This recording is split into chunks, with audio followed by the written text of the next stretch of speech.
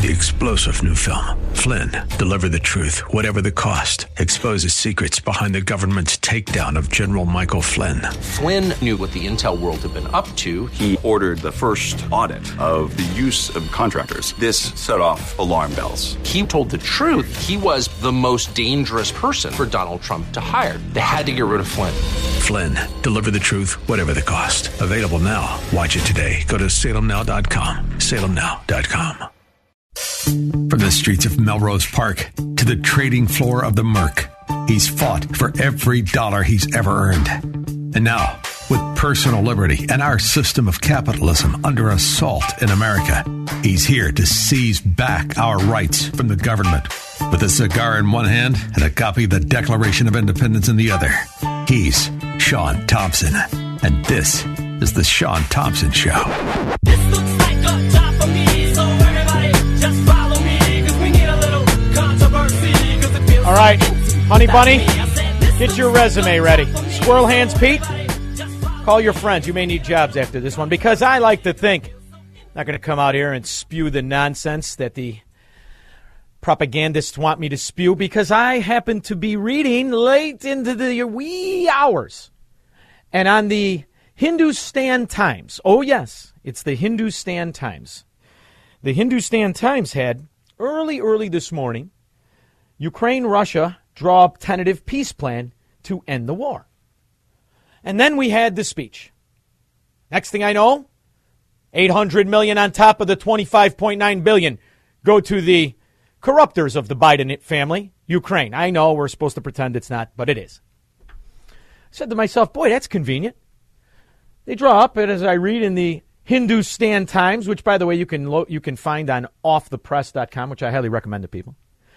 Ukraine-Russian war, the Kiev Independent said the deal included ceasefire and withdrawal of Russian troops if Kiev renounces its ambitions for membership in the NATO organization, corrupt NATO organization, accepted with no intention to put weapons controlled by NATO in Ukraine. Same thing that they've been wanting, same thing that the Minsk Accord kind of outlined that they've been arguing about for the last 8 years. So that happens this morning, and then we got the comedian.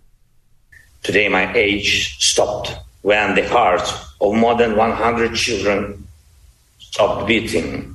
I see no sense in life if it cannot stop the death. And this is my main mission as the leader of my people, great Ukrainians. And as the leader of my nation, I'm addressing the President Biden. You are the leader of the nation, of your great nation. I wish you to be the leader of the world. Boy, and that got me thinking about all those guys that were always upset about the one world government stuff.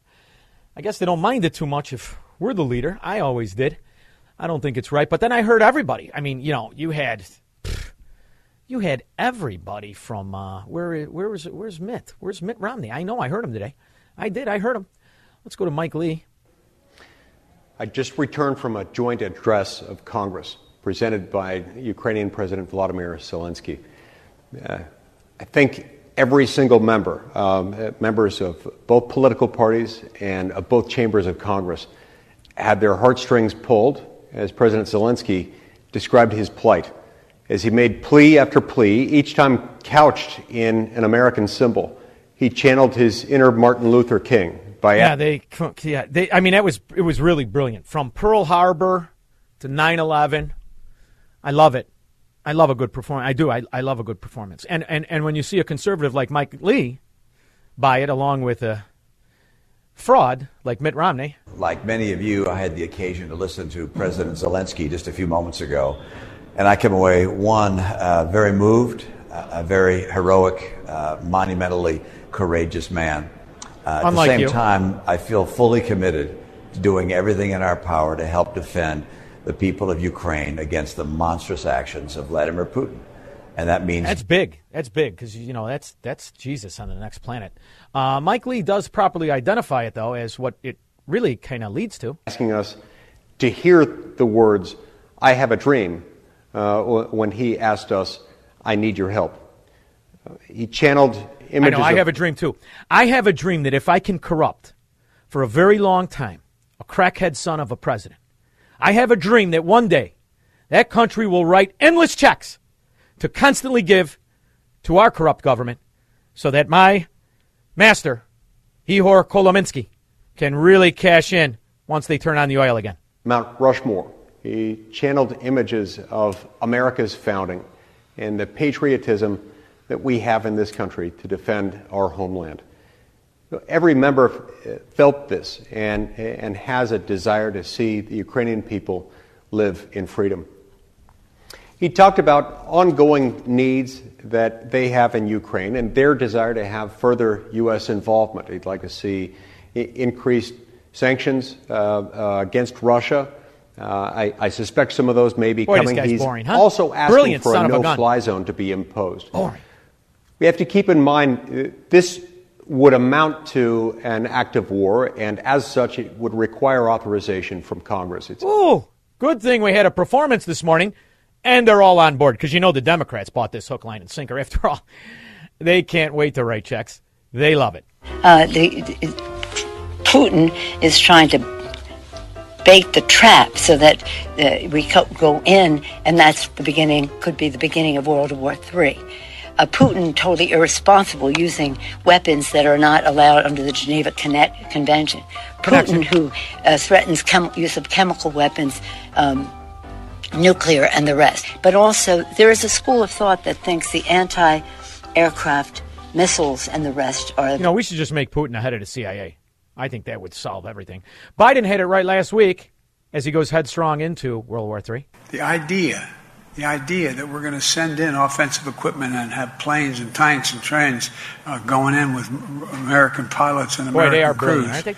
Just understand, and don't kid yourself, no matter what you all say, that's called World War III. Yeah. Okay? We like World War III. We love it because you can hide all your other failures, all your other corruptions in it. It's fantastic. War is an economy. Anybody who tells you otherwise is either in on it or stupid. See, now the reason I wanted to play that cut is because while all this is going on, everyone is forgetting the fact that before we were on this sales pitch, before Rootin' Tootin' Putin violated the agreement and invaded, wrongfully so, and instead of just killing that son of a dog, they saw an opportunity. And that opportunity was to distract the American people. Because how many of you that are working, that have too much pride, too much self-respect, too much dignity to go in on the welfare cheese society of the Democrat base, how many of you knew that simultaneously, as of yesterday, those people living, those welfare roaches, they got a bit of an increase? Hey guys, it's your girl Shalane. I'm back today with another video. In today's video, we're going to be discussing Social Security changes. Now, we all know in October, the Social Security Administration announced a 5.9% cost of living adjustment, but guys, I didn't know that. Did you know that, Squirrel Hands? In October, the welfare roaches got 5.9. No wonder they were all quiet going into the holidays. No wonder they loved it when Adam Kinzinger and the rest of the turncoats voted to give the $2.5 trillion so we could get ourselves all the way to here before we had to print up another omnibus. Well, now we got inflation. Yes, we do. Before Putin, year over year, records again, 8%. It's okay. Social Security's got your back. Guys, it gets better, okay? Now they're saying that it's going to be a 7.3% adjustment that is on the horizon. Now, woo! That's why you don't fret. Don't fret. The welfare roach wagon, it is going to get the cost of living increases. And in the meantime, all of the debt, the one that we keep accumulating, that's paid off by the suckers. We're still dumb enough to work. Because simultaneously with this, Jerome Powell, who, I'll tell you what, he looks like a cheerleader in prison. Scared, not sure what's going to happen, pretty sure it's going to be painful. He backs off a little bit and raises it just enough so the corporatist scum will get more money on the credit cards. We'll get more money on the floating loans. Everybody who's not connected to government will have a massive uptick in just minimum payments on their stuff. But if you are on Social Security, you just got yourself an increase. There's a lot of things that go into detail, on if this is going to happen or not. But if you want to know what is going on in the lovely world of Social Security, you already know what to do. Stay tuned. Your girls got you covered. Now, if this is your first time tuning into my channel, hi, hello, hey, friends. My name is Shalay, and here on this channel, we discuss shopping, saving, and everything in between. I would love to have you a part of my internet family. It's super easy, right? Click the big old red subscribe. Click the button, and you got over 1 million subscribers just on that one channel. Oh, God. Tell you how to navigate the wonderful world of government sustenance. And all you have to do is continue to vote Democrat. Continue to have these charlatans in there.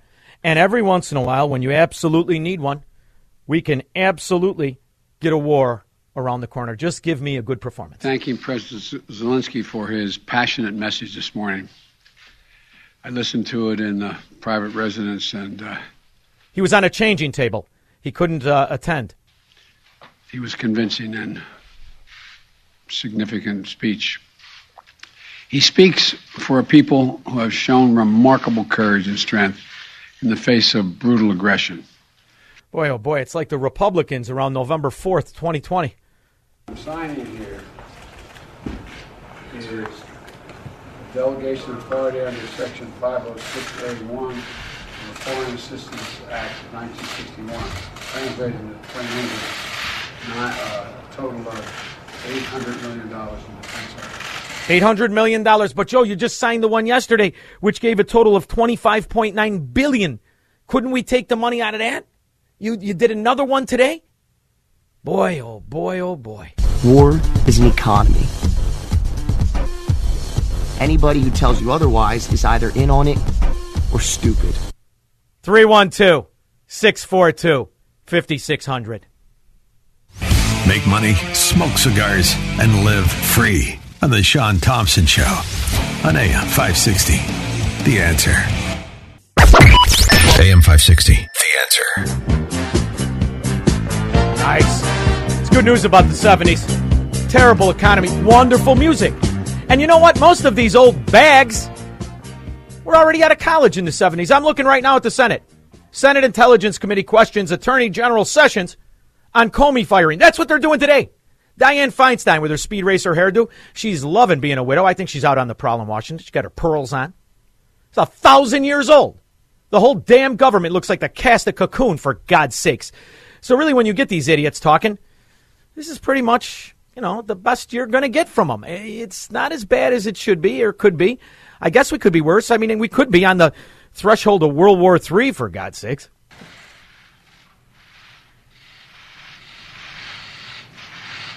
What happened to Biden? We're going to give Ukraine the arms to fight and defend themselves through all the difficult days ahead. We're going to continue to mobilize humanitarian relief to support people within Ukraine and those who have been forced to flee Ukraine. So where's the money? Do we get the money back, or is this charity? What exactly is this? Oh, I know. This is that one world government stuff, right? Now they might as well be like, are we going to put a football team in Ukraine? I don't know. I mean, what is the upside here? Or maybe it'll have to do with the oil. Oh boy. And then don't forget the wheat. Wheat's big, and then fertilizer, that's big. And then maybe we could, do what we're doing to Syria and just give it to the CIA, to keep it off the books. Rose in Buffalo Grove, or as the Russians say, Buffalo Grove. You could say Buffalo Grove. Hey, Sean, yes. quick heads up. The Social Security thing is not related to welfare recipients. My mom's on Social Security, and her cost of living has gone high, so they definitely need that kind of money. B, Social Security is not going to be happening for anyone soon, especially in their 40s and 50s. This is in reference to Social Security and the many different avenues that collect on it. Don't forget, this is also for what is known in struggling neighborhoods as the ghetto lottery, and that is disability. They're all going to get an increase. Yes, they are, not just the old people. And you could argue about the old people, and you could argue about just because you buy into the scam, Ponzi scheme, doesn't make it not one. It is a Ponzi scheme, and I don't care how many millions of people are on it. If we continue to follow that path, we are going to ultimately be in a position where we are no better than any of the welfare recipients. And that's the goal, after all. And then you can normalize this kind of society. And then you could ignore the way in which government not only builds ghettos, but imprisons people in them. Because they're not interested in having people on their own. Because if people were on their own, they would be upset about the economy. They would be upset about taxation. This is the perfect way to split the country. And all you need to do is get more than 50% on government cheese. And before you know it, they'll gladly be extortionists of a gangster government. We call it Illinois or New York or New Jersey, where it's better to be in on the scam than one of the morons that has to fund it, like me. Lori, Lyle. Hey, I want to know, Sean, how much has Biden given to Ukraine, all total? And we left $83 billion worth of military equipment in Afghanistan. It's not too far away from Ukraine. Lori, I mean, you got to let that go. You got to let it go. No, forget about the $83 billion. They can take our money and go buy that equipment. They can go buy our equipment from the Taliban with our money. Let it go. And whatever you do, don't focus on these old bags from Dianne Feinstein, the diapers Biden, turning the freedom fighters. They all need to be arrested. I was in high school when they got in office. They've been ripping us off ever since they got there. And they've built kingdoms onto themselves. They're like kings and queens. Yeah. They don't follow laws. They make mandates now. Yeah, and to cap it off, the Woman of the Year is actually a man. I love it all. And to answer Lori's question. Hi, I'm Kate Bedingfield. I'm the White House Communications Director, and I want to give you an update today on the announcement President Biden made of additional military assistance to Ukraine. So today, what you heard from the president is an additional $1 billion, which means that over the course of the last year, since March, even before the invasion began, we've given $2 billion in security assistance to the people of Ukraine. Now, you might be asking, what is security assistance? What does that mean?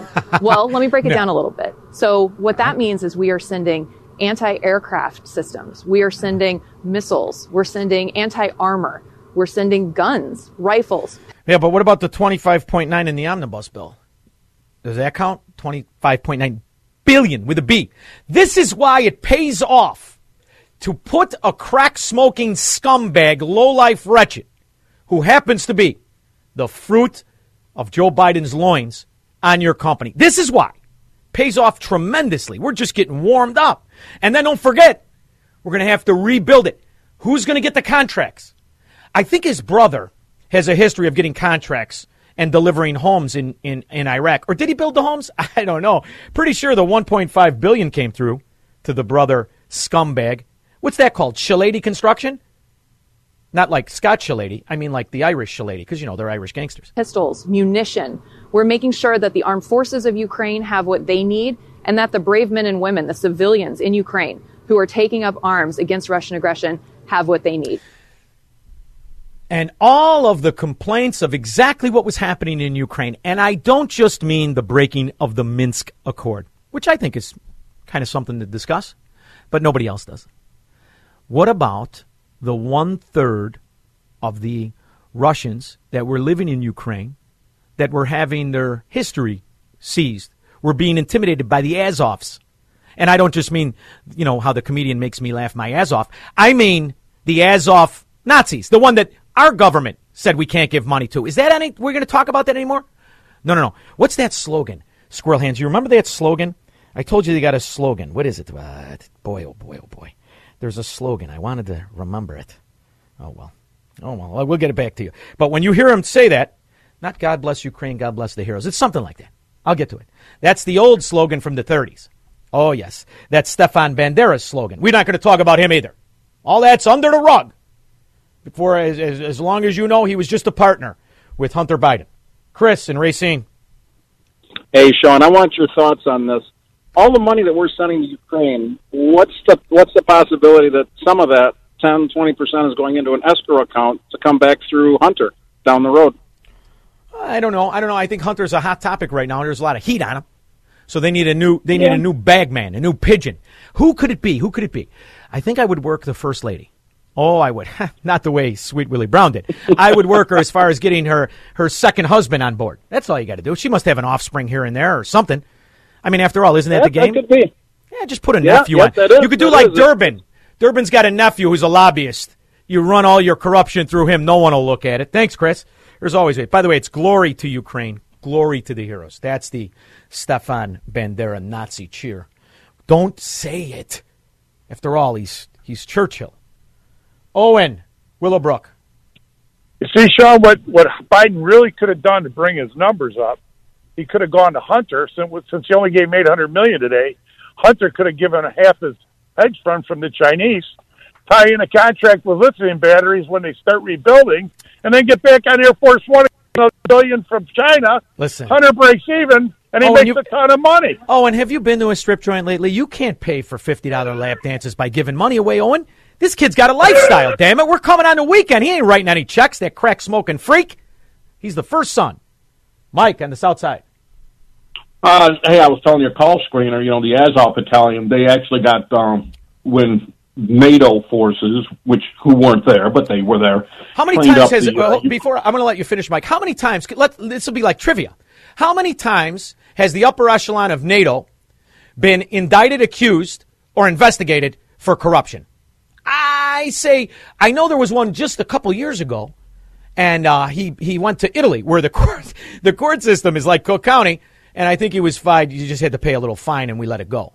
How many times has NATO been investigated for fraud from the military-industrial complex and corrupt defense contracts? How many times has it been investigated and found corrupt? They're heroes now, but don't talk about NATO. Don't talk about the Azov. So with the Azov Battalion, when they went there, the very first folks that were trained up were the Azov Battalion. And over the last 15 years, they killed over 14,000 Russian speakers, and they were actually enacting genocide against anybody who spoke Russian. Yeah. And, it's like nobody looks at that. And, if you listen to David Nino Rodriguez and Mel K, they were on fire today on BitChute. And Mel K, she's really, spun up on it.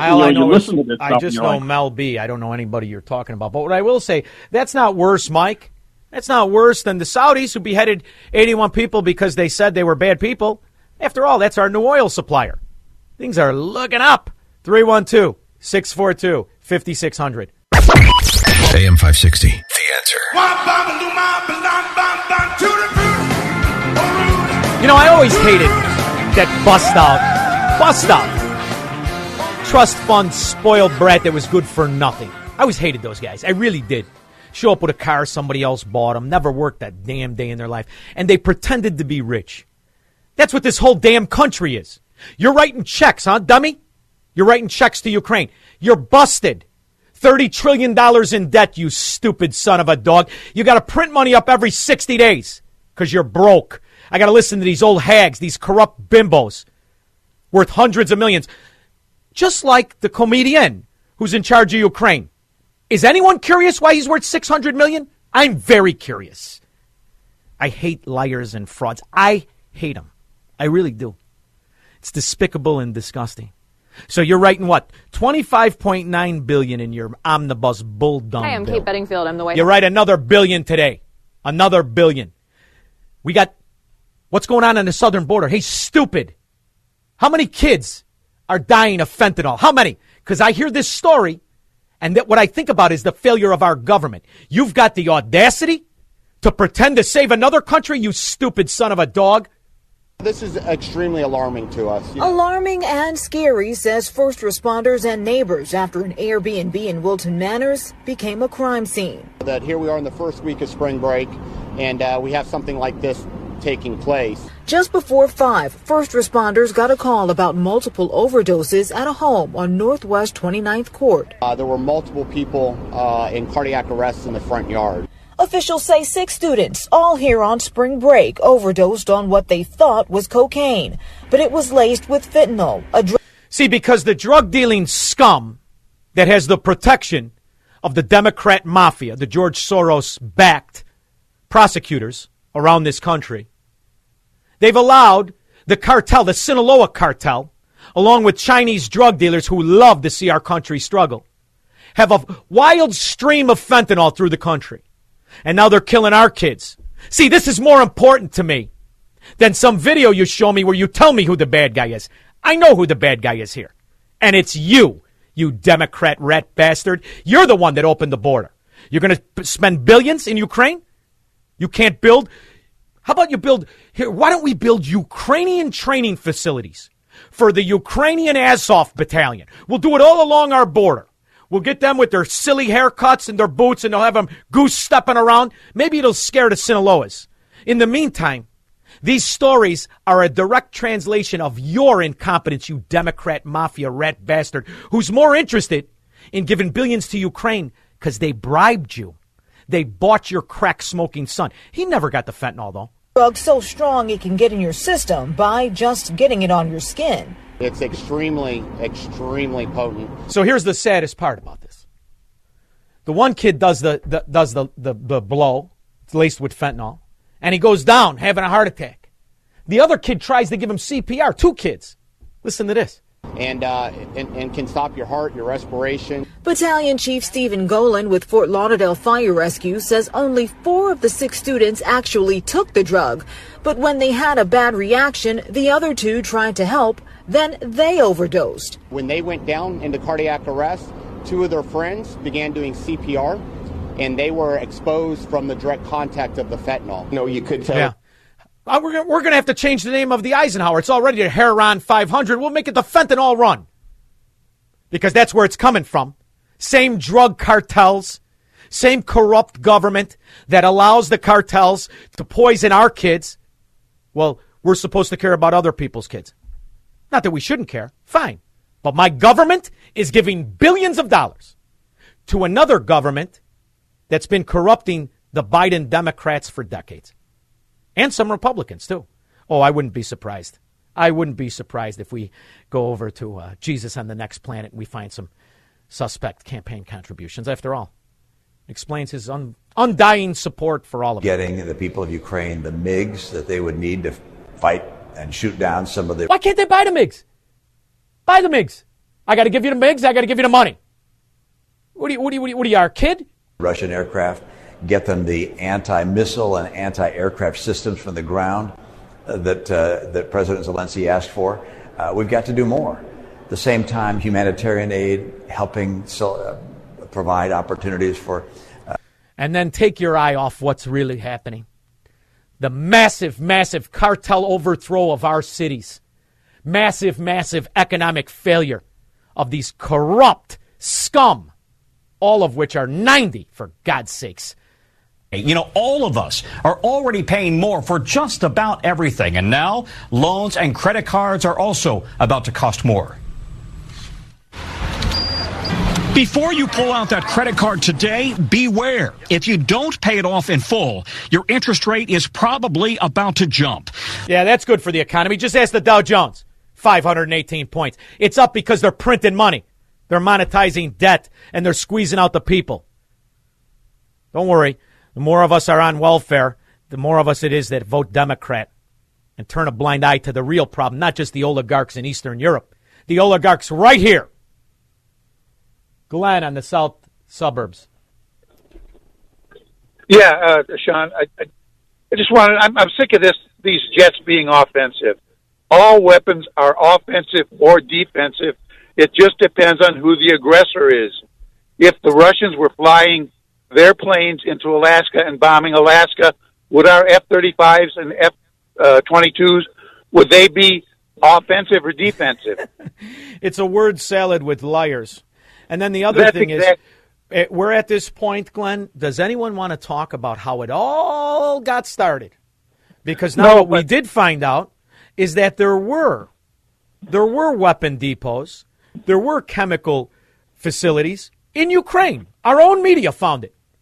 But now we can't talk about it. In fact, the more this information goes on, the more I'm starting to really think about, boy, what good was the Minsk agreement, and how long was it being corrupted, how long was it bastardized, and how much of the energy in Ukraine did Igor Kolominsky control?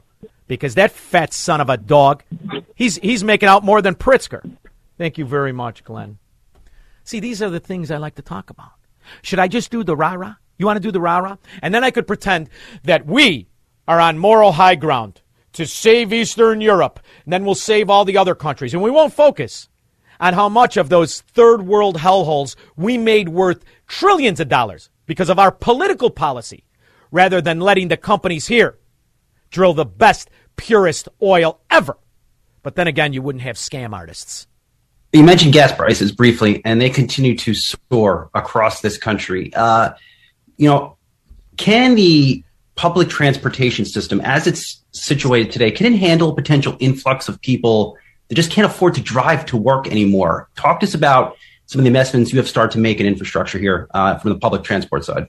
Well, we do have a lot of capacity in public transit, and that's something that I hope becomes a means of choice alongside driving, that people have good options and good affordable options. See, slaves?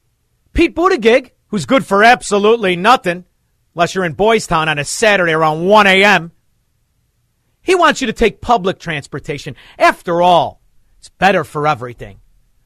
You just get on the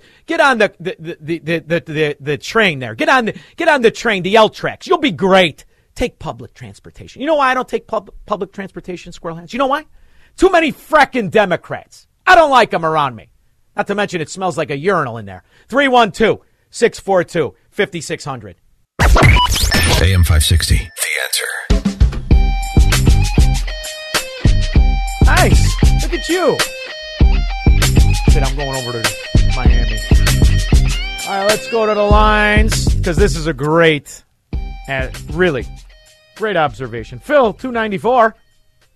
Hey, Sean. Hey, you're talking about a couple of $100 million here and a couple of billion there, give them arms and all that kind of stuff. I think we're all missing the boat. How much is Biden going to skim off the top when we rebuild Ukraine when this whole thing's done to the tune of $1 trillion or whatever? Well, his brother, who never had any experience in any construction whatsoever, got a $1.5 billion contract to rebuild homes in Iraq. And that was George Bush, and the Republicans were in charge. So how much you think they're going to make now that the Democrats are in charge? $1 trillion to rebuild homes and buildings and all that kind of stuff. And it'll probably never get done. I'd say money for nothing and chicks for free, but I'm not quite sure with this administration. I don't think chicks is a given. Thank you, Phil. David in Lansing. Hey, Sean, I see a pattern here. We had Biden reacting to Afghanistan and send them aid. Now he's reacting to Ukraine, Russia invading them, send them aid. I predict maybe in this fall we will be sending aid to Taiwan because they got invaded by Taiwan. And I wonder what can a Democrat call on your show and tell us what you're thinking? I don't even have to hear what you're saying. Democrats can't call on my show. They can't watch YouTube. I don't want those stupid son of dogs around me. Thank you very much. And if they're not stupid, then they're in on a scam. And you want to be a gangster? I love gangsters. Now take me out back and prove it to me. I'm silly that way because I see what inside trading scumbags you are, Democrats, like Jennifer Granholm, which I believe the title is Energy Secretary Inside Trading Scumbag from Canada. I think that's her official title. We talk about electrification, obviously. It's not just about transportation. It's about homes and making sure that we wean ourselves off of fossil fuels. Darling, is the wind blowing today? I'd like to watch television. How's that work? How do you wean yourself off fossil fuels? You just don't get as warm. You don't get as cool, not as much light. You're going to love weaning yourself off. Before you know it, you might want to pick up a condo in Kiev. After all, they're going to have all the attention, and they won't have Pete Buttigieg.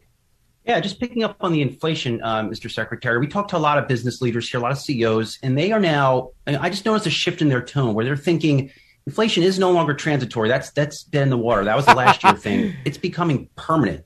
Do you think it's permanent? I don't think anything is permanent, but I think it's clear that this is a serious economic issue. It'll stop when they throw you and the rest of your cohorts. Oh boy, I tried to clean that up because we're already probably we got the pink slips coming, kid. You get a call yet? It doesn't matter because I will not sell the bull dung of talking points to turn a blind eye to what this administration really is.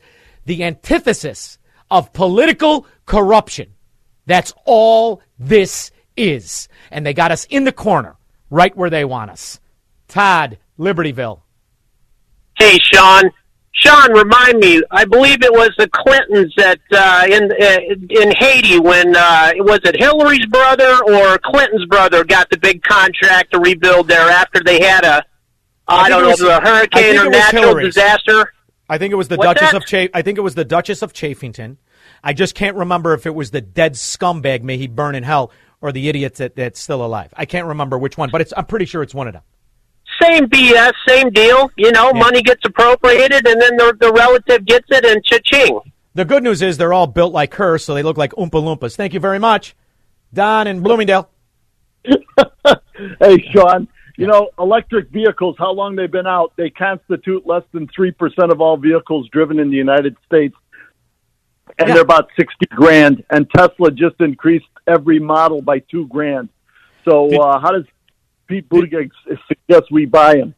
Did you know that Toyota and Hyundai have been working on the hydrogen cars, and they're selling them in California, and that they're 10 times better than the electric. 10 times better. And hydrogen is we have the richest supply all over. It's the most abundant of all things, and it's everywhere. It's water. How come they don't want to talk about that? Because there's no scam in it, and they're not in on that scam. So now they've got us in this corner where you're going to have to learn, after all, you're separating the classes now. That's the thing about this Marxism. It's very expensive. Only rich people can afford to fill up when gas is $9 a gallon, right? So then you get more and more people in on it. Then you subsidize it. Then you build your other oligarch class right underneath you, the ones who are dependent on you. Before you know it, everything's like Silicon Valley, where they're censoring, they're controlling the narrative, and pretty soon we're going to be like the Ukrainians without the babushkas, I hope. 312-642-5600. We'll be back. From the streets of Melrose Park to the trading floor of the Merc, he's fought for every dollar he's ever earned. And now, with personal liberty and our system of capitalism under assault in America, he's here to seize back our rights from the government. With a cigar in one hand and a copy of the Declaration of Independence in the other, he's Sean Thompson. And this is the Sean Thompson Show. This looks like a job for me, so everybody just follow me, 'cause we need a little controversy. He has not only written for the Wall Street Journal, the New York Times, Washington Post, New Republic, Reader's Digest, and Playboy. He's written 10 books. He's also dropped a new article at Mises Institute.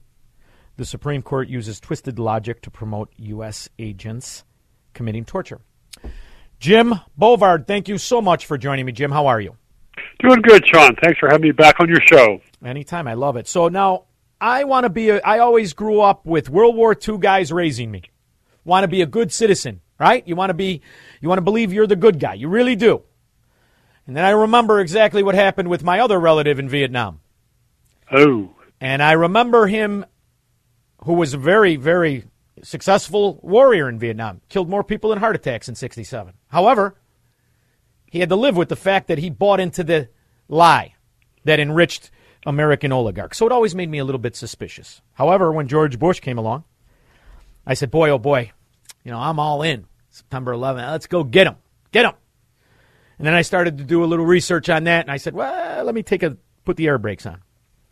If you are the good guy, do you commit all these kind of heinous crimes yourself? Do we occupy Syria? Do we bomb Somalia? Do we do all the things that not so good guys do, and now people are being called war criminals for? Well, but it's different because the U.S. is a democracy. Oh.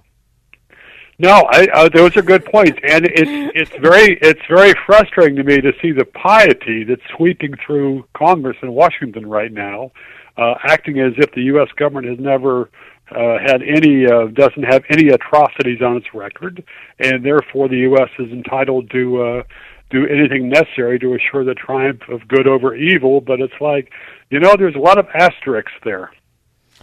Everybody knows the story in World War II of the Japanese torturing our boys.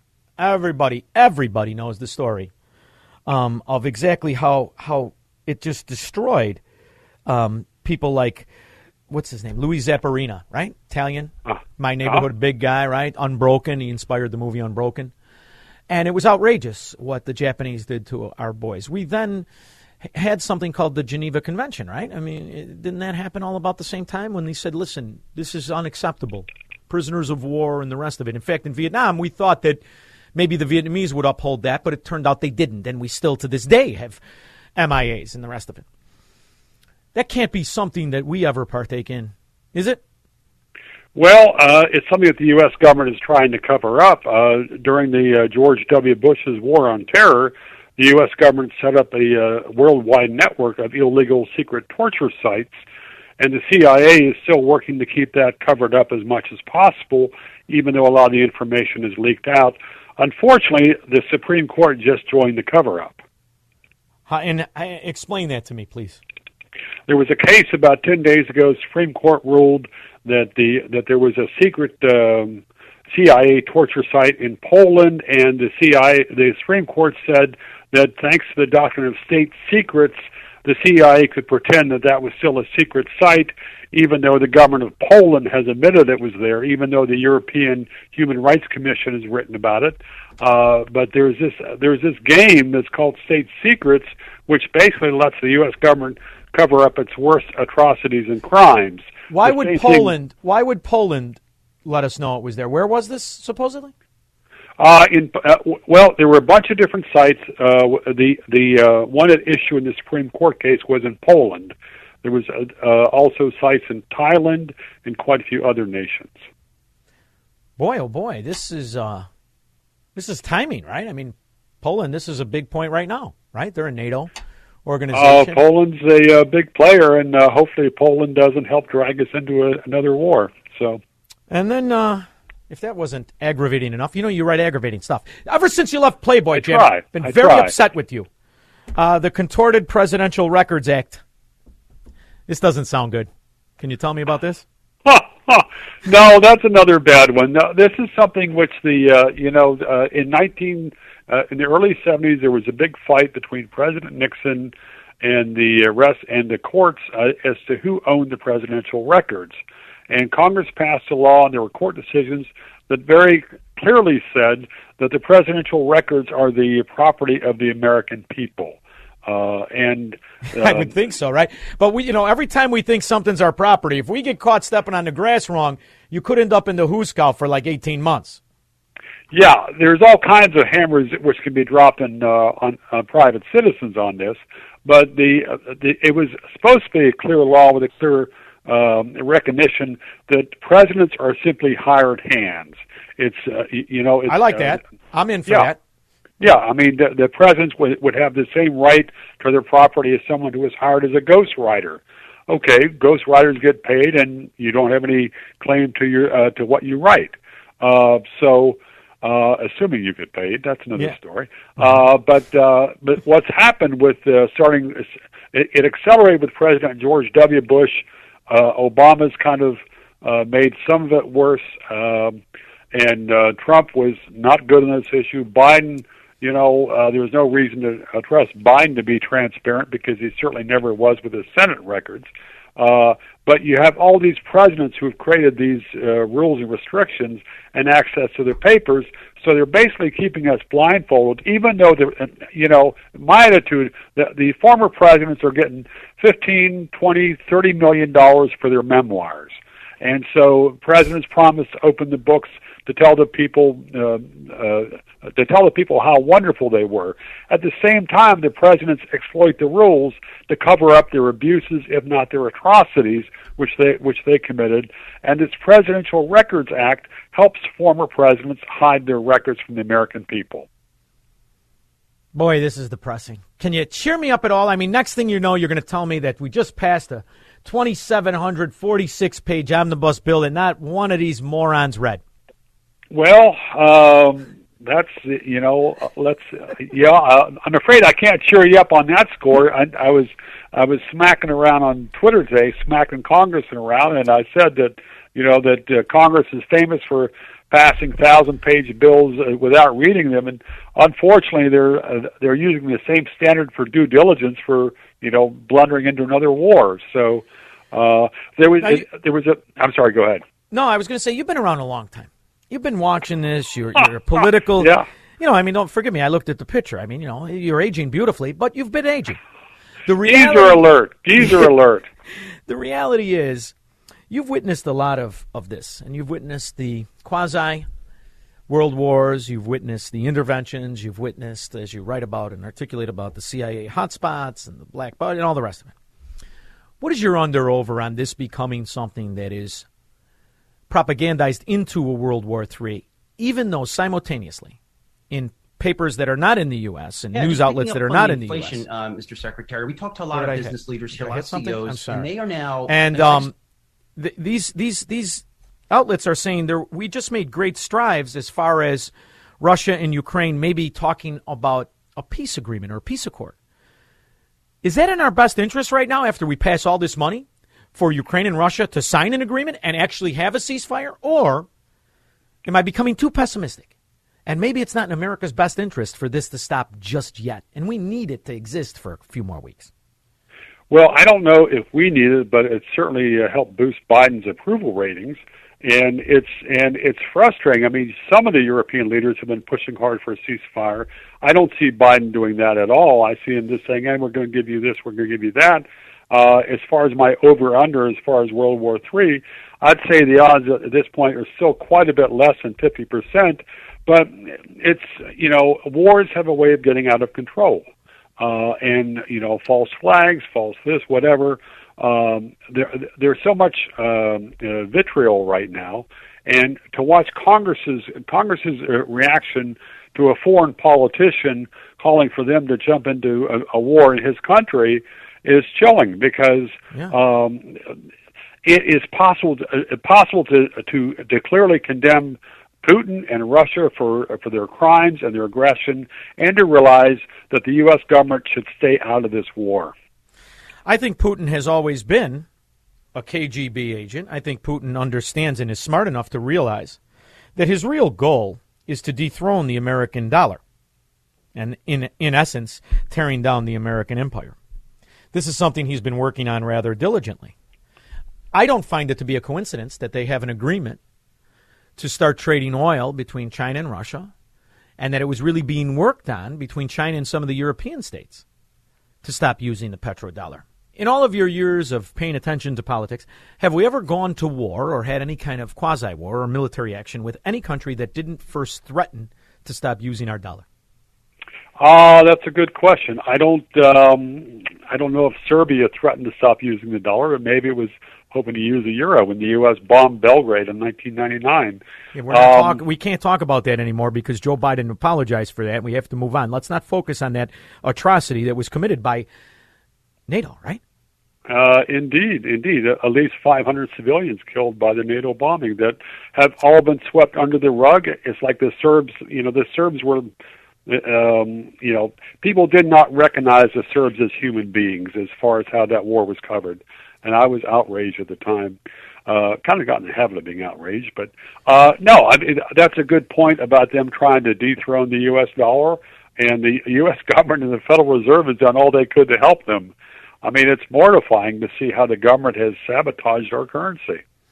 And as I saw the news today of the Dow Jones and the markets and every aspect of our economy rally on the news of what should have been the exact opposite in any kind of honest market and any kind of honest economy, we should have collapsed today with the idea that we are standing on the precipice of war, so much so that we just had to pass an omnibus bill, and on top of that, we had to do more emergency spending. Yet here we are rallying, which brings me to the conclusion: it's in our best interest to have this conflict.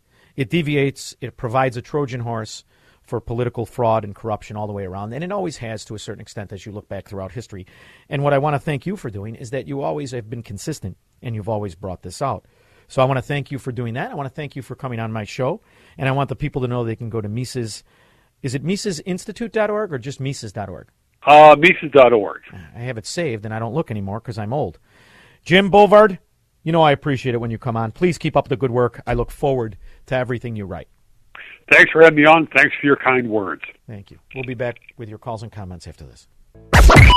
AM 560, The Answer.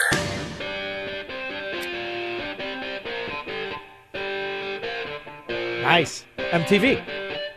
312-642-5600. I remember all of the talk of these political think tanks and all of these so-called leaders, which are nothing more to me than political pimps and whores, playing 3D chess. Oh, they're always playing 3D chess. I've always focused on the fact that there are ramifications to sacrificing pawns. Yes, there are. And I don't just mean people or working class people or the ideology of Americanism. There is ramifications of enriching some real scumbags. It's true. When you close an American company, an American industry, when you bastardize it and seize it through regulation weaponry, when you shut down American energy, the ramifications are really something you cannot quantify easily. But if you look back through history, you go all the way back through the bastardization of the Sherman Antitrust Act, which was used to break up an oil business that politicians could not really corrupt fully, but knew that they could corrupt third world foreign countries, such as Saudi Arabia and Iran. Oh, yeah, it's true. Iran and the CIA and the American government, we go back a long way, back when George Bush Sr. could do a jumping jack. Now, those days are long gone. That rat bastard is in the ground. However, the ramifications of his CIA failure called Iran, that's real deal. Oh, it is. Turns out you can't get along with a theocrat. The outfit should have given you a little tip. They're not real big on negotiations or reason or sense of right and wrong. In fact, they're terrible at it. Yet here we are, really kind of helping out Iran. Is the White House willing to delist the IRGC from the foreign terrorist organization list in order to get a deal with Iran? We're still in the negotiations, so I'm not going to speculate. Wait. Did you hear that, Squirrel Hands, or was that a little too fast? Was she a little too fast for you? You know, I think she's a Washington young girl. She's all excited. And I think she spoke a little too fast. Let's hear it again. Is the White House willing to delist the IRGC from the foreign terrorist organization list in order to get a deal with Iran? Now, the IRGC is their Azov battalion. It's their military. It's their hit squad. And they're on a terrorist list, as they should be, because they're bad. But to get the oil from Iran, we'll pretty much do anything, as we did in Iraq, as we did in Libya, as we do in Saudi Arabia with those inbred mutilating of their daughters and wives that we pretend are royalty. And they can't possibly be thinking about this now, could they? We're still in the negotiations, so I'm not going to speculate or outline from here what the final... Pippi Liestocking. I love when I get told we're going to enrich terrorists by a sorority chick who thinks she's too good and thinks that Orgasm is a planet next to Pluto, and she's going to talk down to me. See, here's how this works with your fake red hair. You're enriching. You're going to take them off the list, which means they'll now have access to our country, because when they're on that list, can't come in. Off that list, they can go to Disneyland. Details look like. And these are likely the group responsible for firing missiles at U.S. facilities in Iraq. So as long as Americans aren't killed, are there no consequences for something like that, all in an effort to get a nuclear deal? Again, you're speculating on something that is not even finalized. The deal is not finalized. So see, when I talk about these issues, I can't help but think of my uncle. Godfather. Went to Vietnam. Very good at killing people. All on a lie. I can't think about the kids who did the rah-rah and believed every word that came out of George Bush's mouth. I can't help but think about them as they went to Iraq. I can't help but think about the ones that got killed and maimed and mutilated by Iranians. The same ones that Pippi Liestocking and that dimwit political whore, Joe Biden with his wet socks, are talking about giving money to, and not just money, but letting them move about America. I would say that Russia does not want Iran to acquire a nuclear weapon. We don't. Oh, this is that 3D chess. So we're going to make Russia mad by allowing Iran to get a nuclear weapon. Is that what we're doing here with your fake red hair, Pippi Liestocking? I'd ask your boss, but he doesn't know if it's Tuesday or July. Is that what you're doing? So that's something you came up with in your 3D chess game, rather than just blow up one of Putin's mansions with him or his kids in it? Either. Well, we have a range of strong disagreements with them. We can't speak for their intentions here. Certainly, we believe it's in both of our interests for this to move forward. You know what that means, don't you, Squirrel Hands? You're young. I don't know if you know what that means. That's that bull dung expression.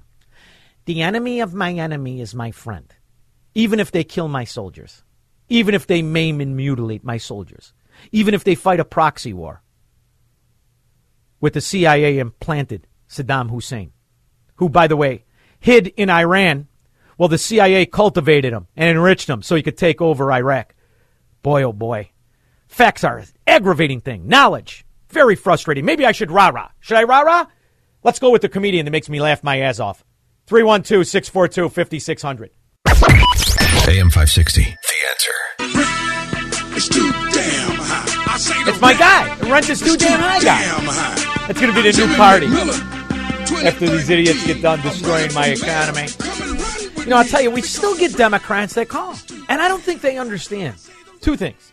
Number one, I love that I aggravate the Durbin out of you. I absolutely love it. Number two, you're not welcome. Your opinion means less than nothing because you're the scum.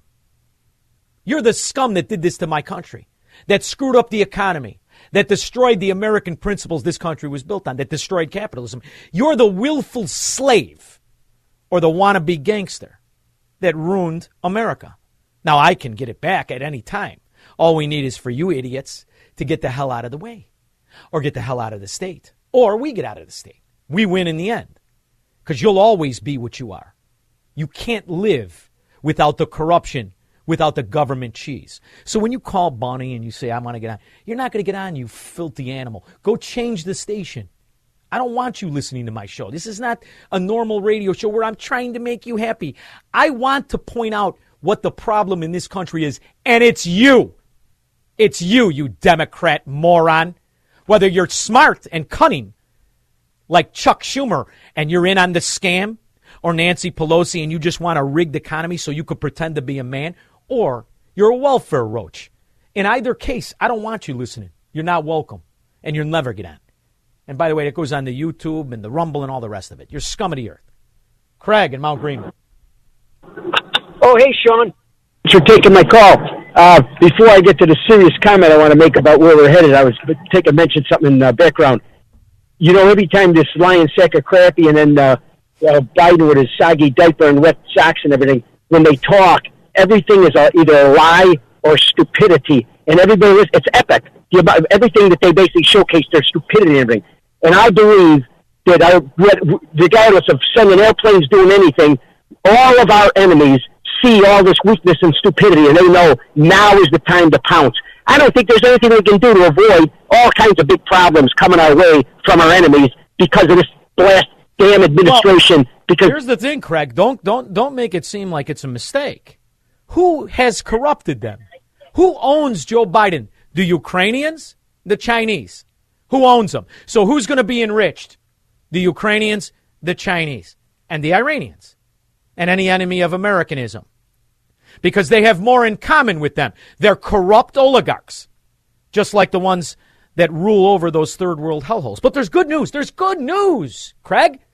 I'm going to tell you, not everywhere is like that in America. In fact, there are other places that in some states it starts from the ground up. Where's the stronghold of the corrupt labor extortion union mafia that's interwoven in our government? Where is it? Oh, you were right. Squirrel hands, I saw you mouth squirrels. Schools. You were right. That's why there are states, 21 of them, making a push. Mine's just happens to be the one where you can get the best hand.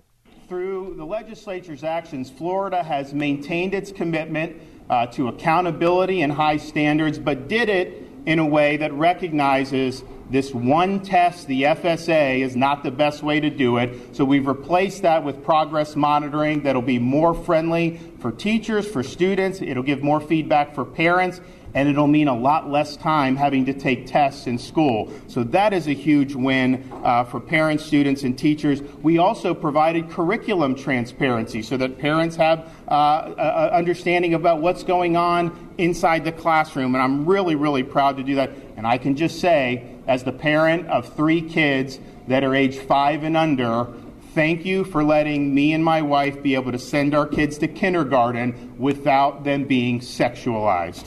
Now, isn't that wonderful? It's wonderful, and the people wanted it, and the people clap. But the union scum, they're able to go in these public places. I know. It's a shame, and yes, that's who's making the bathrooms disgusting. And they also try to interrupt.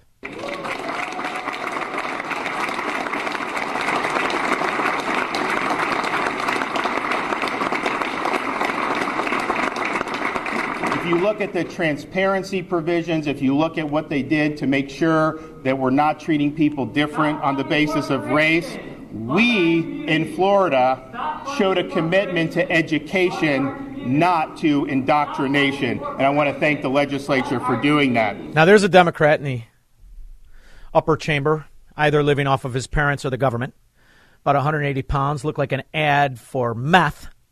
And he wants to say, stop enriching corporations. How's that enriching corporations? See, they've got one thing to yell. The irony is they're too stupid to understand the corporations that are the most corrupt are the ones that support the Democrat mafia, the ones who have it hook, line, and sinker, the ones who hired little, tiny, short-in-the-pants Mike Madigan and his Irish mafia in Chicago. Oh, yes, they did. 66% of all buildings and corporations hired Mike Madigan to lower their property taxes. And the rest of you morons, pay it. And you didn't even know it, or you didn't care. So when I see them put up an argument, I realize it's only the few and far. I think it's Ray Lopez, who is the one alderman that doesn't fit into the 50 thief category. Happening today, a group of Chicago aldermen are holding a special city council meeting to try to get Mayor Lori Lightfoot to change her vaccine mandate for city employees. CBS 2's Mugo Adigwe breaks down this latest showdown at City Hall. That's an interesting thing about the mandate. Interesting thing. We're into this now, and we've got the Pfizer doc that, sure, we had to sue and use the Freedom of Information Act and then get a judge to make the corrupt company, Pfizer, release some of the, what are they called? Side events, adverse events. They used to be called side effects. Adverse events. A warm welcome to today's talk. It's Wednesday, the 9th of March. Now, I've been asked for a long time to look into these Pfizer documents and the Food and Drug Administration documents released as a result of the Freedom of Information request. And it's taken a while to work out what's going on here, but I'm not saying I'm there yet, but I'm going to show you what I've got. And it looks like in the first 3 months there was 42,000 adverse events reported after the marketing of the Pfizer vaccine, and like 1,223 deaths. Now, this is just quite alarming, really. Yeah. So let's look at this now. Now, this starts off, as far as I can tell here, Public Health and Medical Professionals for Transparency. And this is a group that seem to be wanting just that. They want transparency, and there's a large list of prestigious, highly qualified signatories on that group. Yeah, these are the ones that Fauci and Collins worked tirelessly to silence and intimidate and use the power of government against. So instead of reviewing this and saying, whoa, maybe we were all tricked, let's just review this now. We just got this dump. Got 3 months of study, 3 months. In the first 3 months, we got a lot of problems. Let's just review it. The Democrat mafia says, no. Let's move forward with the mandate. And you could always tell which Democrat mafia is really the strongest. Those are the ones that push the hardest. So Chicago Democrats make the most sense to push the hardest. And now the aldermen have to take it in their hands and say, wait a minute. Let's look out for our people rather than look out for the profits of Pfizer and the rest of them. We're not talking about a lot of aldermen here. This really just involves 11 of them. They're pushing the mayor to change her vaccination requirement for city workers. We're going to push back, too. We want answers. Our employees deserve answers. Our city deserves answers. Alderman Ray Lopez is one of the 11 Chicago aldermen who will attend Wednesday's special city council meeting, a meeting Mayor Lori Lightfoot has repeatedly called a stunt. It's not a stunt. It's a reaction to her own abrasive behavior in refusing to be collaborative. She's trying to lead from the top down rather than bringing everyone to the table, and this is what she is. Well, Ray, I mean, I know you still call yourself a Democrat. I argue with you every time you're on. You're not a Democrat, because if you're a Democrat, you're a Marxist fascist pig, like Lori Lightfoot in her Benson costume. All right, I went long. 312-642-5600. Wait till you hear from the CEO of Pfizer after this. AM 560, The Answer. I can't decide if I like this or not. What is this from? Oh, I don't know wonder I never heard it before. It's March Madness?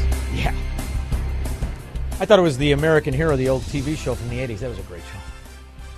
All right, let's get a little reset here. We got a handful of aldermen that want to make Lori Lightfoot in her Dan Proft costume stop forcing a vaccine that has some adverse effects no one wants to talk about. Very inconvenient. Maybe we should talk about Ukraine again. Created. The issue here is that city workers were supposed to be fully vaccinated by Sunday or be placed on non-disciplinary no-pay status. Lightfoot now says workers have until April 13th to get their second COVID shot. But the 11 aldermen want Lightfoot to... What about gangbangers that are protected by Kim Foxx? Do they have to mandate vaccines or no? What about like Section 8 housing? No? Food stamps? No. Just the cops that are supposed to protect people. All right.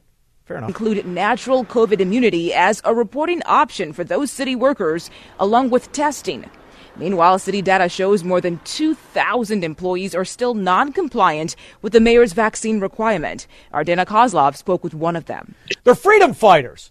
Let's call those guys freedom fighters. Maybe Biden can write them a check. In the meantime, I'd be a freedom fighter. I am a freedom fighter. Because I realized, the guy who heads up Pfizer, you know what he really is? Do you know what his qualifications are, Squirrel Hands? This is exciting. He's a veterinarian. Yet he still didn't like ivermectin. Here he is.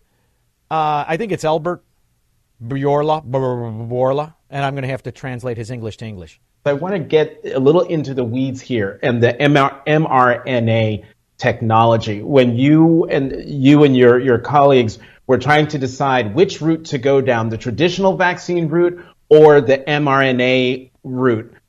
This is important.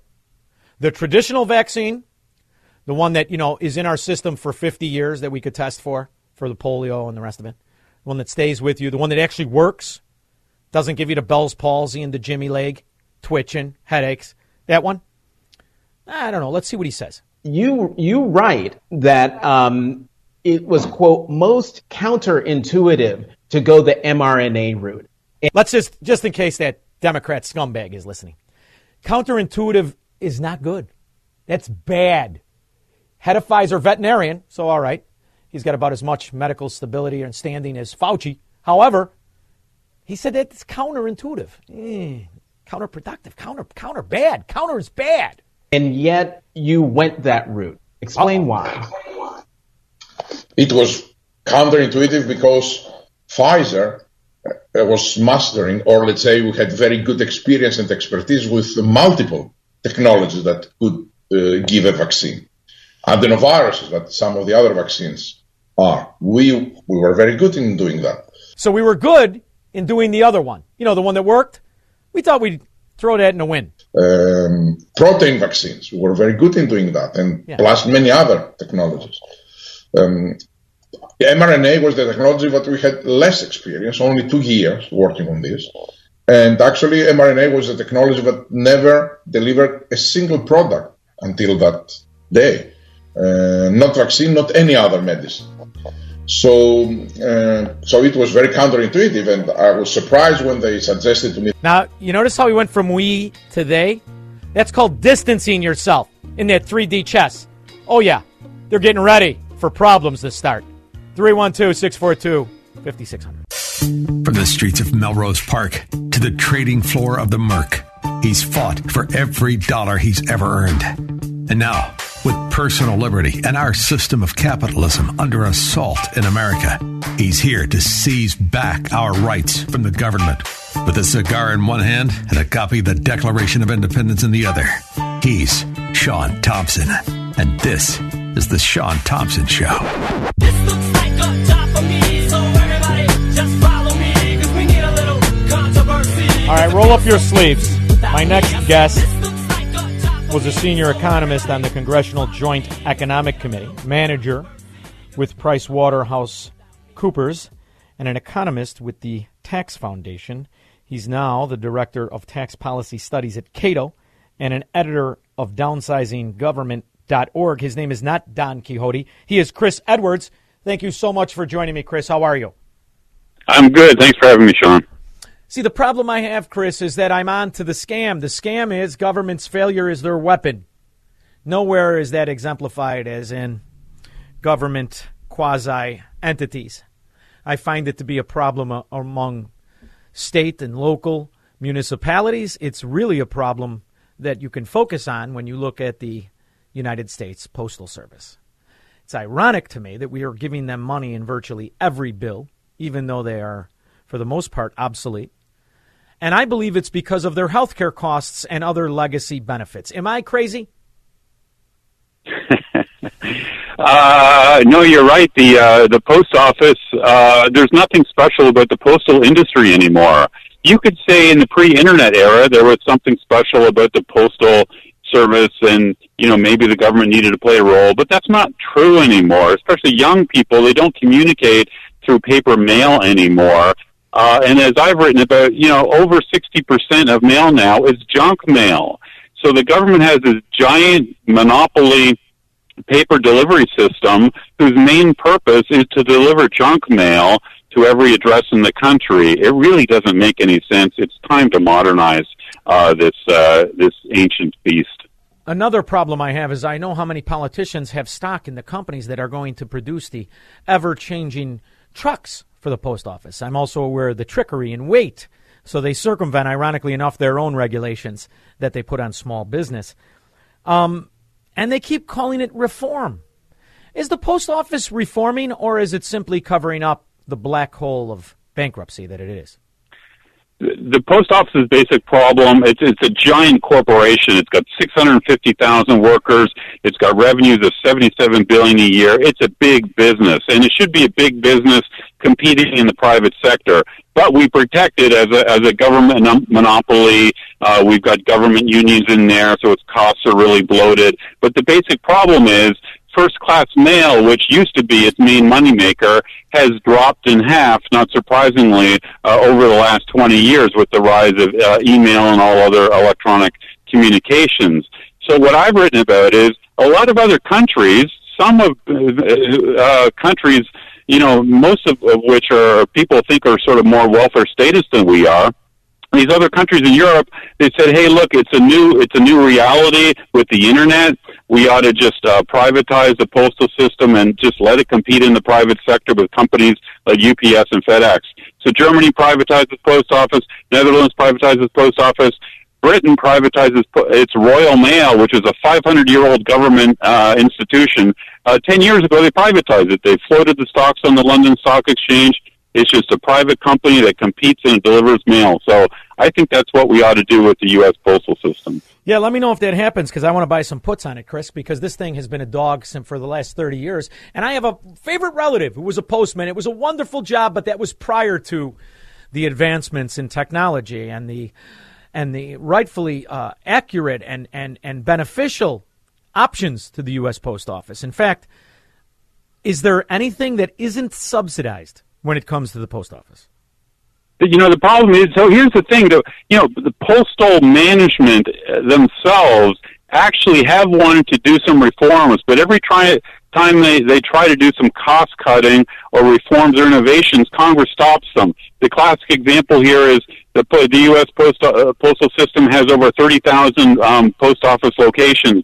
Thousands of those locations literally only get a few customers a day. They're basically offices that we run. There's these standalone offices we run, and they virtually have no visitors anymore. Again, let's go to Europe. The solution, Germany closed all its post office locations. It had tens of thousands of them, and instead what it did is it opened counters at like grocery stores and convenience stores. So they cut their costs, and these locations in Germany are now actually more convenient for consumers. But unfortunately, when the Postal Service tries to do innovations like that, Congress stops it. Another example here, Sweden has gone very sensibly to every second-day delivery.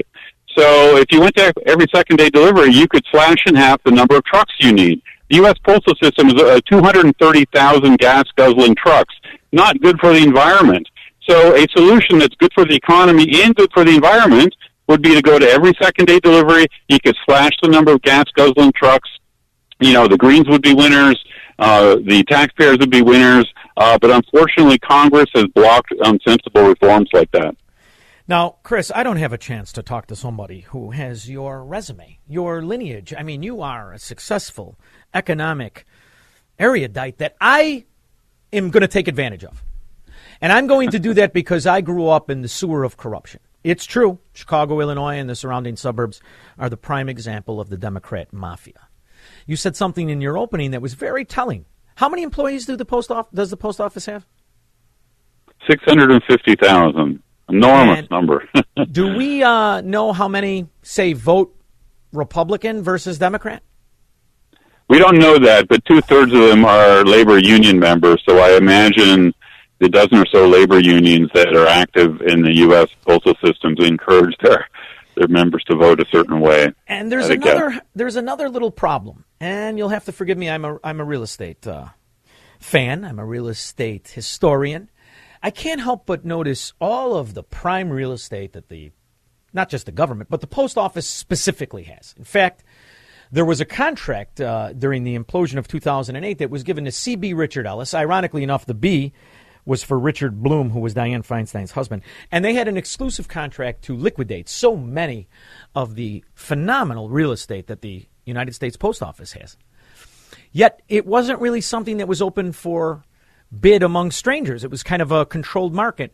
Do we know how much money the government wastes after owning all of this prime real estate, how much it wastes on renting some of these real estate ventures that they use as post offices? You touched on something really important here. Yeah, there's over 30,000 standalone postal locations.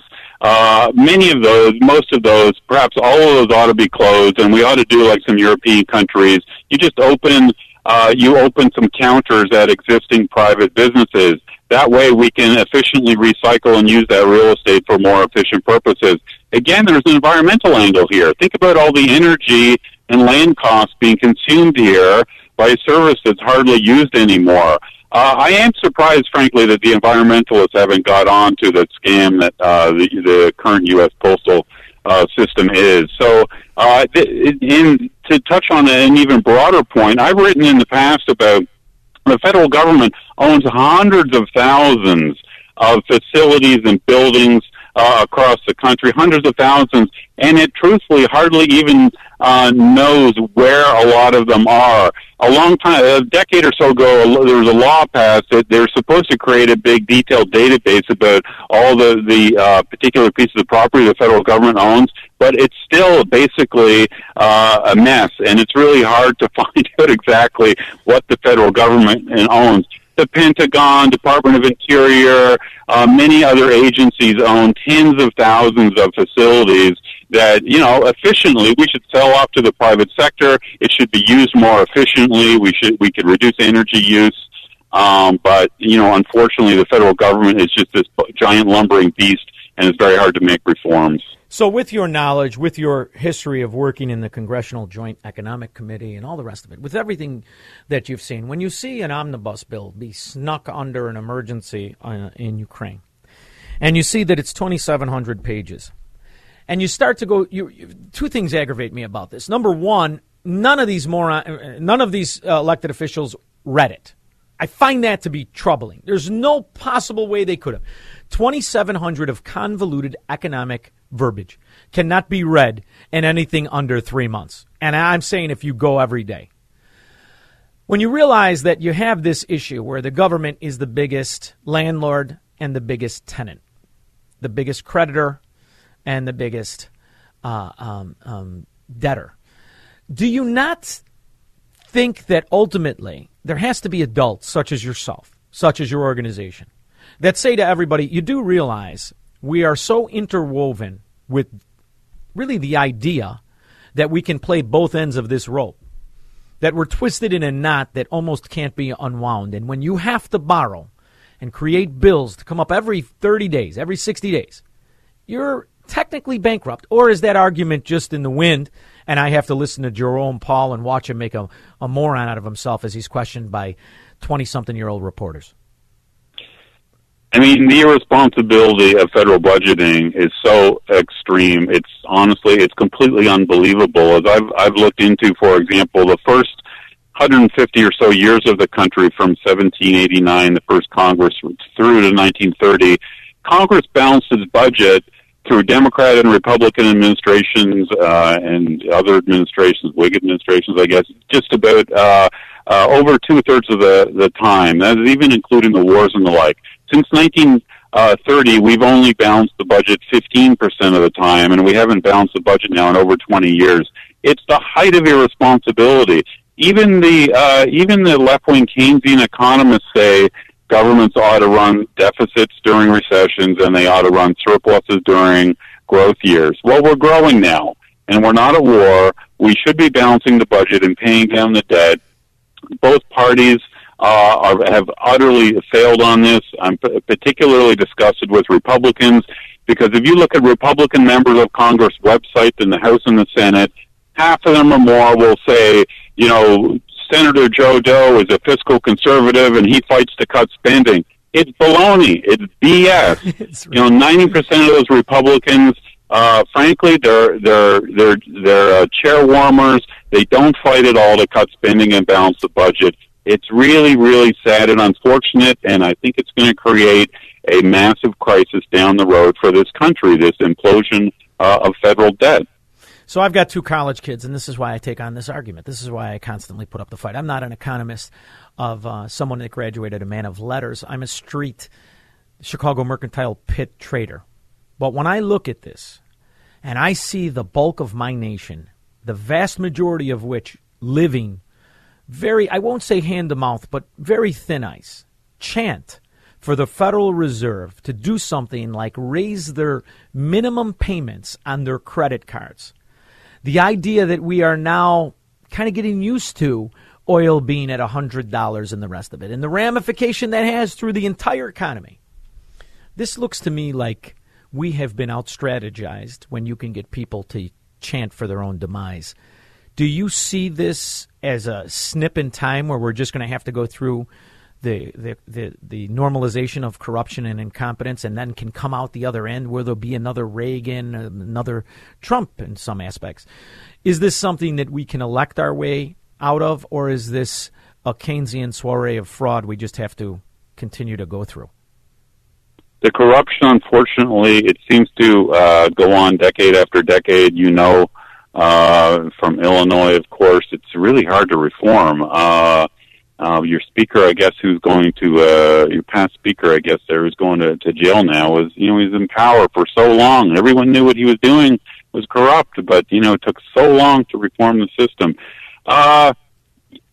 It's really difficult to know where the federal government is going to go. You really hope people will wake up. But ultimately, you know, the institution, the nationwide institution that can push back on the economic socialism is the Republican Party, and I just don't see it. Most members of Congress on the Republican Party, unfortunately, I think they sit on their hands and they don't really fight. We were just talking about the post office. The Congress, the House and Senate passed with large Republican support a post office bill a couple weeks ago that was signed by Biden. It made absolutely no reforms. And yet the postal system, it is imploding. The mail volume is plunging. You've got this unfair competition going on with the USPS, which pays no federal, state, or local taxes. It doesn't pay income tax. It doesn't pay property tax. It's competing against private FedEx and UPS and other private companies that pay the full tax load. It's completely unfair what's going on. And the Republicans, they didn't point this out. They didn't fight for reform at all. Many of them went along with this no reform bill that was recently passed. It's very sad, and it's hard to know how to change it. In all of your studies and all of your conversations with the think tank group Cato, with downsizinggovernment.org, have you come up with a percentage of income that forever demoralizes the opportunity for an individual growth of wealth? Is it 50% of federal and state local taxes? Is it, because I think we're paying that now for those of us who work, is it a system? Is it a fraud that can continue to go on before so many people jump onto the government sustenance train that is so lucrative at this stage of the game? No, but I'll tell you something that's interesting. It's a little wonky, but is often forgotten in the tax debate. If you double the tax rate, you compound the economic damage by 4 times. So a 40% tax rate is actually 4 times as damaging as a 20% tax rate, not just twice as damaging. And there's a basic sort of microeconomics reason for that. And you can Google this and find out about this. Any professor at university teaching first year sort of tax economics, they'll go through this. But so as the tax rate rises on anything, working or saving or investing, the damage it causes rises exponentially. And so, you know, you can think about some of the reasons for this in our current tax system. People, you know, the highest rates are on people with the highest incomes. If you increase taxes on them, you're hitting people like, you know, surgeons and entrepreneurs who are at enormous value to the economy. And if they decide to work less, they decide to retire earlier, it creates a lot of damage to the economy that affects all of us. So, as rates go up, there's less working. People retire earlier. People will not invest in risky venture capital that helps Silicon Valley grow. Instead, they'll buy tax-free muni bonds. So as rates rise, people start making these less efficient decisions, and the overall GDP in the economy suffers, and that reduces everyone's income. And to top all that off, if you're waiting for your dividend check to come through the mail, you're probably going to get it late. Thank you so much for coming on. I so appreciate the work you do. Chris Edwards, editor of downsizinggovernment.org. You can also find his papers at Cato. I so appreciate you making time for me. Thank you so much. Okay, thanks a lot, Sean. See ya. We'll be back with your calls and comments after this. AM 560, The Answer. There's just a terrible accident in Texas. Kills 9, including 6 students on the golf team. This is just tragic. Boy, oh boy, I hate to imagine it comes down to an illegal alien, somebody on fentanyl. Don't worry, we'll get a Ukraine update to you. Bill on the south side. Yeah, Sean. Hey, I'm just wondering what's being done about the post office and the voter fraud allegations that were brought up during the last presidential election. We're increasing benefits to guarantee ballot harvesting success for the Democrat mafia in the future. Yeah. You know what I don't understand is you can mail a letter in a post office where the post office box is right in that post office. Then it goes all the way. This would be in Indiana. Yeah. It would go all the way to Illinois to Bedford Park, and then come back all the way back so the guy can walk 6 feet over and put it in a post office box. What kind of baloney is that? And they're doing that to monitor everything. It's government ingenuity. You know, you trace. They used to have a little thing, local deliveries only, and now they took that sign off. Now everything goes to the main centers and then comes back. I blame Buffalo Bill Cody, that son of a gun. He sold out to the damn government. They've been screwing that up ever since. At least when he did it, the envelope, the letter got a little bit of a ride, and it got there on time. Pony Express. Yeah, it was, and a lot of aero escapes too. That's exactly right. Creating jobs for the engines. Thank you very much. Don't you talk about Elizabeth Warren's people like that, squirrel hands. High cheekbones, just like Chuck Connors. Don't worry, everything's fine. Mitch McConnell's on the case of our inflation. We have nothing to worry about. Well, good afternoon, everyone. Isn't he a man's man? Isn't he riveting? Here he is, the leader of the GOP. Our best hopes on this chinless, old lady face sellout hag to China. I think it's perfectly clear that Vladimir Putin is not the cause of this rampant inflation. No, you are. You old lady face sellout bastard. Oh, he's a Republican. Began at the beginning of the year, was fed by the $2 trillion so-called rescue package. Now, quick, all you lobbyists, get your money together. It's going to be a big year for the GOP and Mitch McConnell. Big year for Mitch. Big year. Big year for Paul Ryan. Big year for these lobbyist scumbags that have destroyed our country instead of beating the Marxist mafia on the simple principles of Americanism. Simple. But there's no money in it. So come on, Mitch.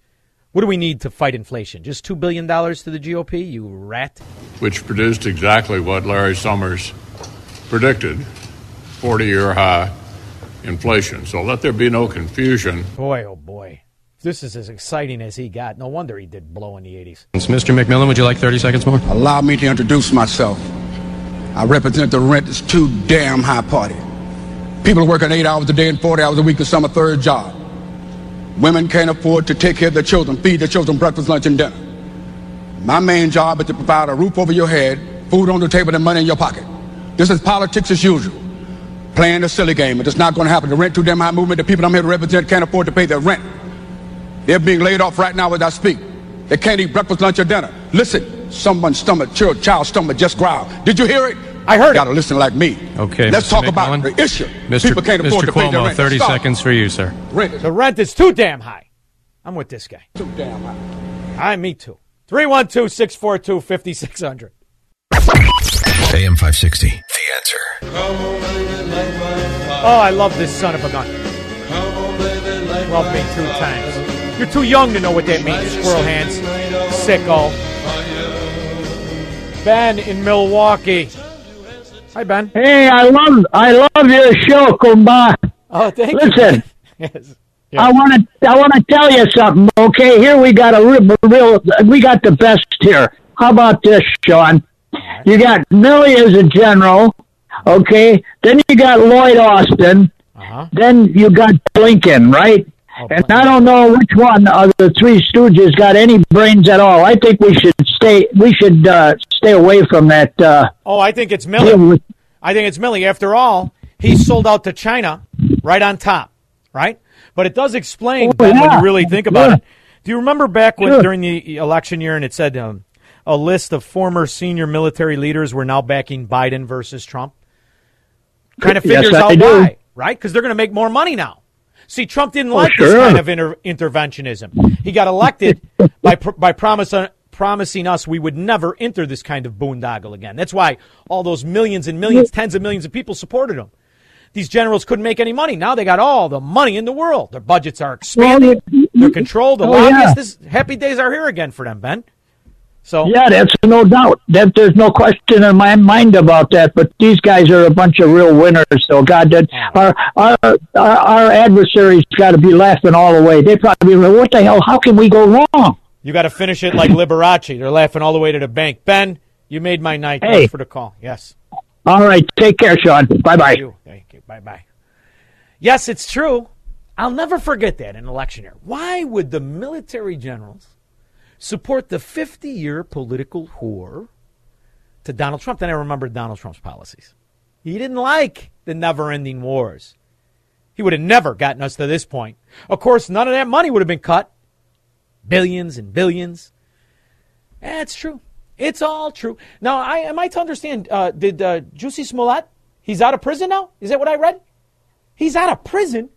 Did he come out in a tilted kilt costume? Not a day in Cook County, huh? Boy, that would have been like sending me to hedonism. But it does explain about the Cook County judges. Oh, it does. I didn't think for a minute they were going to let that stick. After all, you got to remember who they are. Scum of the earth. Then we have Daniel Peters, 66 years old. He thought he was coming for a girlfriend experience. Kind of a date. Sure. He went on an escort site. All right. Oh, can I show you the other picture of Daniel Peters? Sure. This is the Honorable Daniel Peters, who is a retired judge from Cook County, Illinois. You're kidding. Or the Dishonorable Judge Peters What did from he do? Cook County, Illinois. And when we were doing our follow-up investigation to validate all of this, what did we find out? I don't know. He also retired from the Cook County Sheriff's Office, according to him. All right. That's right. He said he was a special assistant in legal affairs. Makes sense. And he worked, are you ready for this? I think so. In the Office of Professional Regulations, where he That's was about the director. right. What did he get caught in? A sex scandal? You kidding me, right? No, I'm not kidding you. As my old my old daddy would have said, that's enough. I love these sheriffs down here in Florida. I mean, I love them. Now, see, the Chicago scumbag Democrat, he's not upset that he got caught in a sex ring scandal. Not at all. He's not even upset that he was a judge. After all, they like their judges to be corrupted with Fast Eddie Burke and the Table of Wisdom LLC investment group. You like it that way, you morons. You're mad because he took his pension, came down to Florida, spent it like an American. Known fact. He said, quote, I've been on the other side of this. Did you? Well, I'd like to ask him today, so which side do you like best? Now that you have been the prosecutor, you've been the judge, you've been at the state attorney's office, and now you're the defendant. So we locked him up in the county jail. See, that's what I like about Florida. You're not going to get the juicy smoothie You're not going to be prancing around in a tilted kilt costume saying you're crazy and you get let out 3 days later. Oh, no. You're going to go to the Hooskow, and you're going to get involved in your own little sex ring. They got a little different definition of it down here, though. You're not going to be the guy with the young teenage girl. No, you Democrats, boy, oh, boy. Maybe you could be like that senator. You know the Senator Menendez? Oh, yeah, he's a statesman now. He's a big deal in the Biden administration. Sure, he like Costa Rica with the young hookers, or as Cook County calls it, a resume builder. He says he lives in Palos Hills, Illinois. Ooh. He requested an attorney. Well, Judge, you need an attorney. You got problems. He went to the jail in Polk County, where all the Chicago Cook County Democrats belong. It's nice to see they're only safe in that sewer of corruption, run by a butter-handed trust fund crook named J.B. Pritzker on the FBI tapes and all the rest. And you know what's even funny? It's not even going to deter a Democrat scumbag from voting for him, that he was on the FBI tapes with Rod Blagojevich, scumbag de tutte scumbag. Not even that he's mentioned in the indictment with the little munchkin, Mike Madigan, and his short-in-the-pants mafia crew. 312-642-5600. AM 560, The Answer. I'll tell you, I'm having a good time. I got to admit, I love it because these Democrat roaches keep exposing themselves. I mean, I love it. I do. I love it. And, you know, it's going to stink for all of us. It really is, you know, because that's what they do. They ruin things. They corrupt things. But ultimately, we bounce back because we're Americans. They're roaches. That's the difference. And if the insults can't keep coming, they will. My favorite this week's winner, by far. Well, it's only, I mean, we still got a couple more days. But by far, my favorite is USA Today, nominating Rachel Levine. It's a man, baby. Not yet. Not yet. Don't get too crazy now. Rachel Levine is Woman of the Year. Admiral Rachel Levine is a groundbreaking leader, public health champion. It's a man, baby. Admiral Rachel Levine is a groundbreaking leader, public health champion, and an advocate. She credits family support for helping her get where she is today. Boy, this is confusing. So Lori Lightfoot has the bigger Schwansteiger in all of Chicago, even the Italians. And Rachel Levine's the Woman of the Year. Last year, Rachel made history, becoming the first openly transgender 4-star officer across uniformed services. And a 4-star officer? It's a man, baby. It is truly my honor to serve as the Assistant Secretary for Health, no matter who. I like the voice. I mean, the voice is better than Joy Behar. Sounds more feminine than Joy. Maybe even Whoopi. Where's Whoopi's eyebrow? That's why Roger Podacter is dead. He found Captain Winky. Who you love, no matter who you are, no matter what your gender identity, sexual orientation, or anything else. I hope that my appointment sort of provides that opportunity, is that other women that are part of the LGBTQI plus community. There's an I and a plus? It's a man, baby. Have the opportunity to follow their dreams and to maybe go beyond what they might have expected. My definition of courage would be to be true to yourself and to be true to who you are. I'm out of here. Now, does Rachel Levine, does she get equal pay? To welcome so many advocates for working women this Equal Pay Day. Well, this doesn't mean anything anymore. All you got to do is flip around. You want equal pay? Pretend you're a fella. Buy yourself one of those vests. Get yourself elected. Get yourself elected in Chicago as the mayor and brag about your Schwansteiger. USA Today. You got to love it. It does explain why so many people are disgusted. Here's the opportunity. Everybody's disgusted with this. Even lifelong Democrats. When you say woke, you know, it's become, and I make fun of it too, because it's become an eye roll. I only heard it, I don't know what it was, 3-4 years ago, 5 years ago at most, when we heard the term woke, and it was like alert to injustice. I'm like, okay, I'm down with that. But yes, it became sort of a byword for a lot of this goofy stuff. That's what I'm always railing against. That's why, like, they play me on Fox News now. Look, I haven't changed at all. My politics hasn't changed. They've changed. It's that 5 years ago, no one was talking about defunding the police. Now, what if we could get all the people together who realizes how moronic these rat Democrats that are in power are? What if we could get all the people together that realizes this is all a Ponzi scheme and corporations are bribing politicians for forced coercion of citizens into buying their products? What if we all started to use our damn heads? You imagine that? But when all else fails and people are starting to wake up, you can always create a war or stoke one and ignore others. And you can always go to the Trump card. Go to the Trump card. I yield to my colleague from Maryland.